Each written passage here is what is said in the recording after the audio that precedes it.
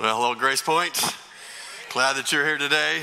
2 weeks ago, we started this series in Romans, and we took last Sunday off for game day. I don't normally start a fall series on Labor Day weekend, but I needed to fit it, everything in before our Christmas season. And so that video will torture you every single week from here until Christmas. It's called Steak and Potatoes because scripturally it is steak and potatoes of theology. Theology means study of God. So we're going to look at his truth, his judgment, his gospel, his grace, and we understand more about God as we walk through the major themes of this incredible book. So if you have a copy of the Bible, go and turn to Romans chapter 2 today. There's Bibles in the back if you want to borrow one. If you don't have one, you could take that for you as a gift. Or maybe you have a Bible app. We'll be in chapter 2 today. If you're new to Bible study, Romans was written by a guy named Paul, very theologically trained, but did not know Christ and became a follower of Jesus Christ in an incredible fashion. So Paul was a Jew who was also a Roman citizen, and he's writing to Rome, a place he had not yet visited yet. He wanted to, he had longings to go to Rome, so this letter preceded his arrival. But when Paul finally did come to Rome, he was a prisoner. He was under house arrest, then he was under jail time, and eventually died a martyr's death in the city of Rome. Now, as you're reading through and I'm studying through this book, it is apparent that Paul understood that those who would read or hear his letter were not all believers. And plus, the Holy Spirit knew that this letter would be used worldwide, even to this day. And there's no assumptions that everyone reading Romans is a follower of Jesus. It makes it very, very clear, which is great. We should never assume that any audience, especially here at church, every service, that is 100% believers or followers of Jesus. It is never that way, which I'm glad, because there are those here even today or watching online. Whenever you're watching, you're not a follower of Jesus yet. And so we welcome all of that. And so when we just think that church services are just for church people, we will eventually die as a church, and we'll be in trouble. So I'm glad that Paul doesn't assume this, and I don't assume this as well. The theme of Romans is the gospel, which means good news.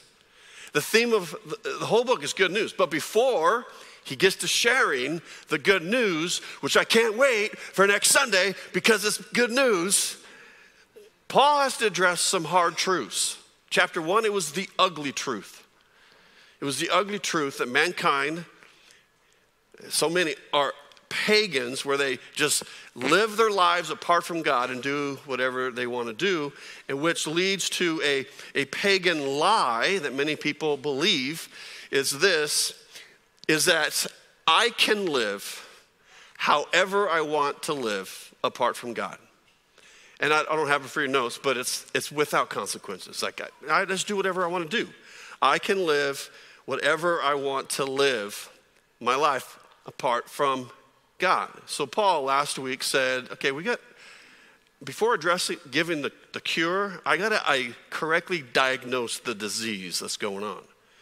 And I believe that a paganist like lifestyle isn't just for those who don't ever have God in their life. There are they're not Christ followers. They at one point were following Christ and have really walked away from the light and gone into really living their life without God, and they're like living a pagan lifestyle. And whether you're a follower of God or not a follower of God, here's where this lie will lead to. It will lead to lust, more strong desires to do whatever you want to do, and it will lead you right into the depths and ascension of depravity. Doesn't matter who you are. You walk away from the light of God, you're going to be drawn into more and more lust and walk into depravity. So that's why Paul, right out of the gate, welcome, I'm Paul, can't wait to get there, bam. He deals with the ugly truth right away. Now today in chapter 2, we're going to talk about the uncomfortable truth that will apply to everyone in this room, or anyone in this room, anyone watching online. It'll apply to all of us. Because in chapter 2, Paul is addressing not those who are like living a paganist like lifestyle. It's the moralist. I'm a good person. I am not like those people. I am not like her. I'm definitely not like him because I'm a good person. And maybe you are. Golf clap for you. But without being aware, we become moralists and we buy into a moralist lie. Here's the lie. I'm a good person. Of course I'm going to heaven. Of course I'm going to heaven. And we fall into a lie which leads to these things. Pride, kind of arrogance. Of course, I'm good. Hypocrisy and a judging spirit. And out of our mouths become judging. Now, I believe there are moralists, and I have friends, moralists who are not believers, they're not followers of Jesus, and I have friends, I have neighbors, I have close acquaintances, I have family members, a part of our extended family, that are really good people. And they have a good marriage because without knowing, they're applying the principles for marriage in the Bible, and it works every time it's tried. I know believers who are good but have become moralist and prideful. But the truth is, they're also hypocritical. And Christian moralists are very judgmental. And my intensity, my ire, is more for believers who are moralists than any unbelievers who are moralists. I don't have any angst toward unbelievers who are moralists. I have concerns. My heart, prays that you'll listen all through this. But any heat today is not going to be directed to unbelievers because I'm not your judge. I'm not your judge. Now, believers, I'm not your judge too, but I am your pastor. And I have responsibilities to teach the truth with grace. But if this applies to everyone today. Here's the central point that we'll teach from. Central point is this, is being good will never be good enough to enter heaven. Being good will never be good enough to get anyone, no matter who you are, no matter how good you are, never get you into heaven. So let's look at chapter 2, verse 1. We'll stop just at verse 1 for a moment. Paul says, after chapter 1 and all the evil and depravity, he says, now you, therefore, have no excuse. Who's the you? You who pass judgment on someone else. For whatever point you judge another, you are condemning yourself. Because you who pass judgment do the same things. Do the same things. So let me pull out several parts of this passage to unpack. He says, you, who's talking about in chapter 2, you who pass judgment on someone else. A moralist are judges. They don't maybe realize it, but they're judging. And a moralist can always find comparisons where they're better than that person. A moralist can always find comparisons that I'm this, but I'm not that. I'm not those people. I'm not her. I'm not him. They don't do that at all. And unbelieving moralists are good people who believe that their good works and their goodness will obviously get them into heaven because God grades on a curve. God's going to compare my deeds versus those people's deeds, and surely I'm in. And the uncomfortable truth is any good you have is never going to be good enough. Here's why I say that, is because God is holy. And he's not judging us on human standards, but his standards. Then the next passage in this same verse is very offensive to many people. He's talking about you who pass judgment, and you who pass judgment, you do the same thing. And some of you might go, whoa, that is not true. What Paul talked about in Romans chapter 1, I don't do those things. That is not me. Hold it a second. But wait, there's more. Why? Because we are comparing ourselves to human beings. That's what human beings do. We all judge. We all wear judgy pants. But we compare and we judge other human beings. Because when we compare ourselves to a holy, righteous, perfect God, we fall incredibly short. So it's easy to look around. Look around, kids in your school campus are like, I'm not like that. I don't do those things that she does. I don't do those things he does. And you compare yourself at work and compare yourself with other family that aren't followers yet. And you compare, because we're comparing humans to humans, not a divine God. And we judge people, no matter who you are, believing and unbelieving moralists. We judge people according to our standards, not a divine standard. So I'm going to pause on verse 1 and set up a couple verses afterwards, because I'm going to look at, in this text here, God's word gives us his divine standards for judgment. And the first one is truth. Truth. In a culture today that is so confused of what's true or not, we don't like, as a culture, objective truth. God's word said the divine standard is truth. God's truth. So look at verse 2 through 4.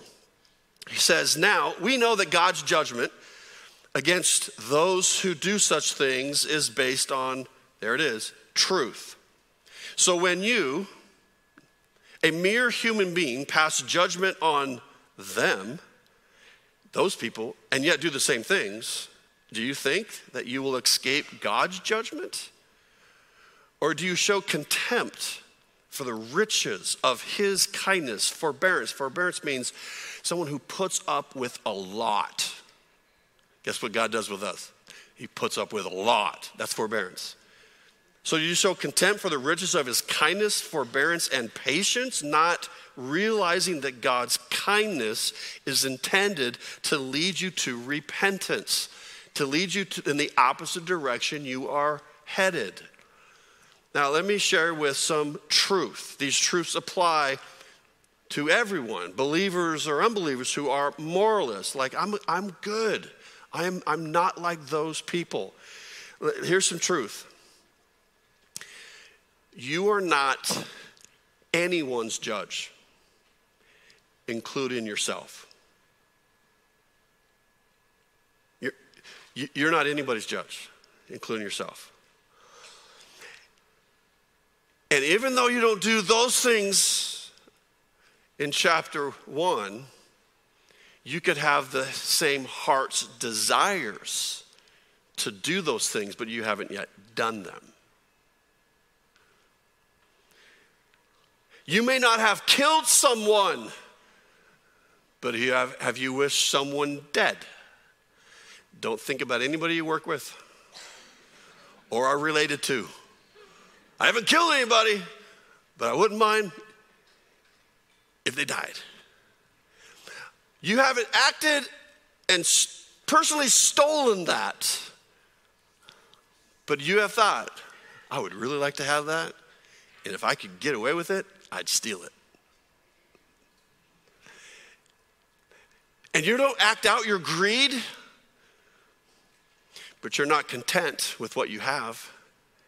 There's a whole lot that you really want. In fact, it's a lot that you really want, that you need more of. You haven't committed sexual immorality, but at times it's attractive. I won't cheat on my spouse, but I will click on that site. You see, here's where it is that you and I are not the judge. There is a judge who not only sees every one of our actions, he knows the condition of our heart. And so we may say, well, I would never do those things, but in our heart, we have already done it. That's why Jesus rose the bar. It's like, oh yeah, you haven't committed adultery. If you lusted in your heart, you've committed adultery in your heart. It's like, whoa, man, then no one's righteous. And maybe we're getting the point. But we're not the judge, but we have a judge who sees every sinful activity, but also sees every single one of our sinful hearts. And all of us, Romans 1:21 applies. It's not just for those pagans. It's their thinking have become futile, which means vanity, cocky, arrogant, which leads to our hearts becoming dark. See, our thinking is, I'm a good person. I'm not like those people. But in our hearts, we're guilty just the same. Guilty just the same. Now, if you're not a follower of Jesus and you are a good person and you view life, you maybe never thought about the word moralist, but you look at others and you're like, but I don't do those things. I'm not that kind of a person. I'm glad. I'm sure you are a nice person. You're a great coworker. You're a great neighbor and family member. But here's the truth. You have a God who is your judge, and he's the only one that sits on that throne. And he knows everything about every single one of us. Now, if you're a believer who are a moralist, there is one God and one judge, and it is not you or me.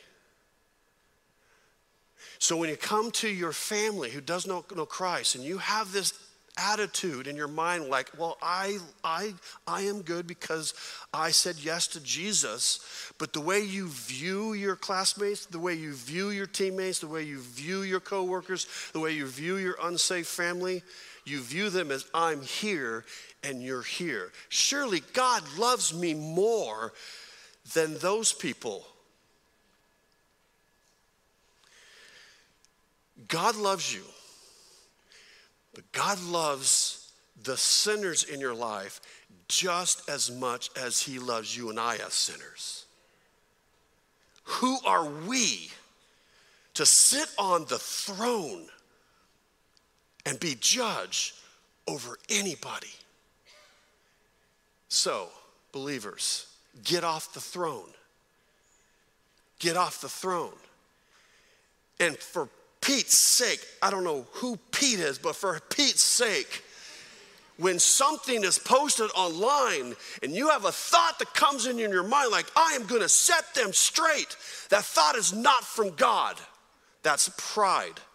And more believers are doing so much damage for the cause of Christ because they get online or they say things to people that are not following God and they're boom, boom, boom, boom, and you're judging people. That is not your role. It's not my role. Does that mean we shy away from truth? No. But I don't throw truth at anybody unless God leads me and I do it with grace.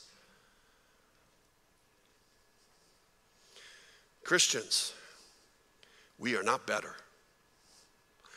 but we are forgiven. We are forgiven. The grace that God gave us at salvation, we still don't deserve, and we still can't earn. Don't hinder someone else running from the gospel because they're around us who are judgmental. What happens is the result is verse 4. Verse 4. Do you show contempt for the riches of his kindness, God's kindness, his putting up with a lot of you and patient with you? Are you showing contempt for that? Not realizing that God's kindness is intended to lead you to repentance. Lead you to repentance. So if you're a believer who often judges and views yourself as God loves me more than those people, don't take for granted the grace of God and the kindness of God. Never lose what grace really means, what salvation really means, what forgiveness really means. And God doesn't love us more. But I'm so glad for his forgiveness. Amen. We're not better, but we are forgiven. And if you are a non-believer, you haven't trusted in Christ yet, but you are a good person, and you're like, man, I can't help but think, but I am good. I'm not like those people. Let me challenge you to not take for granted the good life that you have because you're doing good things. And the lack of God's judgment in your life, don't add those together and go, surely then I am righteous and I do deserve heaven. The Bible says no one is righteous compared to a holy, righteous God. No one deserves salvation. And I plead with you that you would receive that gift of salvation that's accepted by grace, but it's a gift of, by grace we're saved through faith in Jesus Christ. So the first standard of judgment is truth. Second one is impartiality. Now this next passage I'm going to read, it can be a little confusing. Without some help, it can lead you down the wrong path theologically. So I'll try to explain it to you. Verse 5, he says, but because of your stubbornness and your unrepentant heart, you are, this is the truth, you are storing up wrath against yourself for the day of God's wrath, when his righteous judgment will be revealed. God, quote, will repay each person according to what they have done. I'll explain that. To those who by persistence in doing good seek glory, honor, and immortality, he will give eternal life. But for those who are self-seeking, who reject the truth and follow evil, there will be wrath and anger. There will be trouble and distress for every human being who does evil, first to the Jew, then to the Gentile. But glory and honor and peace for everyone who does good, first to the Jew, then to the Gentile, for God does not show favoritism. Now let me be clear. That could on the surface appear that eternal life is presented to those people who do good things. That's not what it's saying. Really, this whole little passage I just read, summarizes God is going to judge everyone one day. Every single one. Every one of us will be held into account for what we have done in this life. The most important life-altering, eternity-altering thing is, what have you done with Jesus? Have you trusted him as your Savior, or have you rejected him as your Savior? That is kind of like the ultimate dividing line. But God is going to judge every single person. Now, here's three judgments. I don't have this for your notes, but here's three judgments that are yet to come. The first judgment is what Matthew 24 says is the separation of the sheep and the goats. I grew up in San Jose, California. I didn't grow up on a farm. Sometimes I can't tell the two. All I did was eat, lamb when I was young, okay? So, but basically is separation of believers and non-believers. That is a judgment still to come. That's one of them. The second judgment is for the believers. That is called the Bema Seat judgment. For every believer, we will give an account to what we have done post-salvation. This is not to get into heaven. This is to receive rewards and blessings when we enter heaven. And everything we've done for Christ will be tested by fire. And if we had good intentions in our heart, like we are serving God with the right heart, the right motive, we're doing this, we're sharing, and the heart is right. We're just trying to love and worship and serve God. All of those deeds will go through the fire and come out on the other side as gold, silver, and precious stones. But anything that we have done is really for ourselves or to look good. All that gets through the fire and it'll burn up like wood, hay, or stubble. And it mentions in Romans chapter 14 about this judgment seat that there will be believers there with tears. Not because they don't get to heaven. Heaven's already taken care of. I think before Jesus wipes every tear, I think they're tears of regret. Like I didn't do jack for Jesus. That wasn't in my notes, but that kind of rhymes. All right, I didn't do anything. I just took. I just consumed. I just kind of checked some boxes, but I didn't really do much. That's going to be a challenging day. But that's just for believers who are going into heaven. That's the second judgment. The final judgment is the great white throne judgment, where the unbelievers will give an account for everything they did in life. And the bottom line is, did you accept Christ or not? And the answer is no. They will be separated into eternal darkness, away from God and everything about God. God is light, God is truth, God is love, God is joy, God is everything about God. They'll be separated forever for. Those are three judgments. Three judgments. Now here's very important, verse 11. For God does not show favoritism to any human being. Any human being. Now, I grew up in a large family. There's 7 of us siblings: Bonnie, Barry, Betty, Becky, Bobby, Brindy, and Bradley. Okay? And we're always competing of who mom and dad like more. I mean, it was a joke, but my brother Bobby often listens to these messages, but I don't think, Bobby, you're serious. I think you need to repent of your pride that mom and dad loved you more. Okay? How many of you are babies of your family, sibling-wise? Babies. Okay. I won't ask you to raise your hand if you were spoiled, but most babies are. And you think, I deserve to be spoiled because I'm awesome. How many of you are firstborns? I mean, only child. I'm sorry, only child. Only child. Okay? All right. Now, there's 2 options for you. When you came into the world, your parents went, oh, perfection. Why try again? If we try again, it's going to be a downgrade. That's one option. The other option is they look at you and went, we ain't doing that again. Okay, so don't get cocky. There's no favoritism with God. God didn't say, I'm going to have all the really good people here and the good people here, and then there's the bad people, and then there's the really bad people. And I'm going to grade on the curve. No, we're all sinners in need of a Savior. It doesn't matter how good we are. Any good is not good enough. But God won't keep you out of heaven because you've done a lot of bad things. And like, oh man, your ledger is like long. For by grace, you are saved by faith. It is a gift that you can't earn and we don't deserve. I personally believe, I was talking with someone afterwards about these judgments. I believe that every single human being in heaven will never get over, I didn't earn it. I don't deserve all of this. And I also believe that everyone separated from God forever and ever, when everything is exposed, comparing themselves with a holy, righteous God, I don't believe one person will enter heaven shaking their fists going, I don't deserve being here. Because it's the standard is a holy God. God does not show any favoritism. Verse 16, it says this in this section.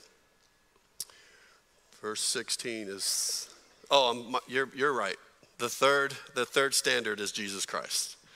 The third standard. I'm so excited to teach next week. I'm ahead of myself today. So don't miss next week. It's Jesus Christ. He's the standard. Your name is not here. My name's not here. Verse 16. This will take place, meaning these judgments, will take place on the day when God judges people's secrets. See, God knows everything. Through Jesus Christ. As the gospel says.